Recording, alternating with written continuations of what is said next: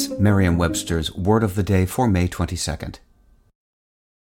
Hi there, it's Julia Louis-Dreyfus. You may know me from my podcast called Wiser Than Me, where I talk to older women and get their wisdom from the front lines of life. I was amazed by how many people told me our show made them look forward to getting older, which is why I'm here to talk about Season 2 of the show. Sally Field, Billie Jean King, Beverly Johnson, Ina Garten, Bonnie Raitt, just to name a few.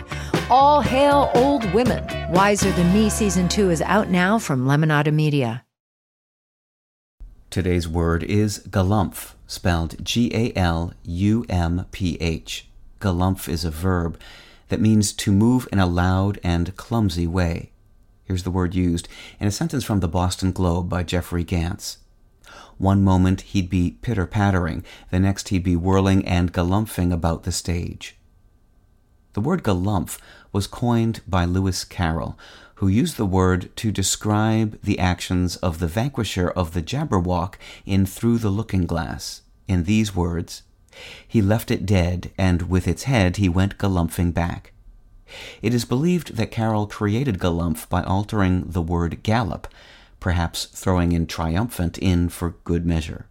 In its earliest uses, galumph did convey a sense of exultant bounding. With your Word of the Day, I'm Peter Sokolowski.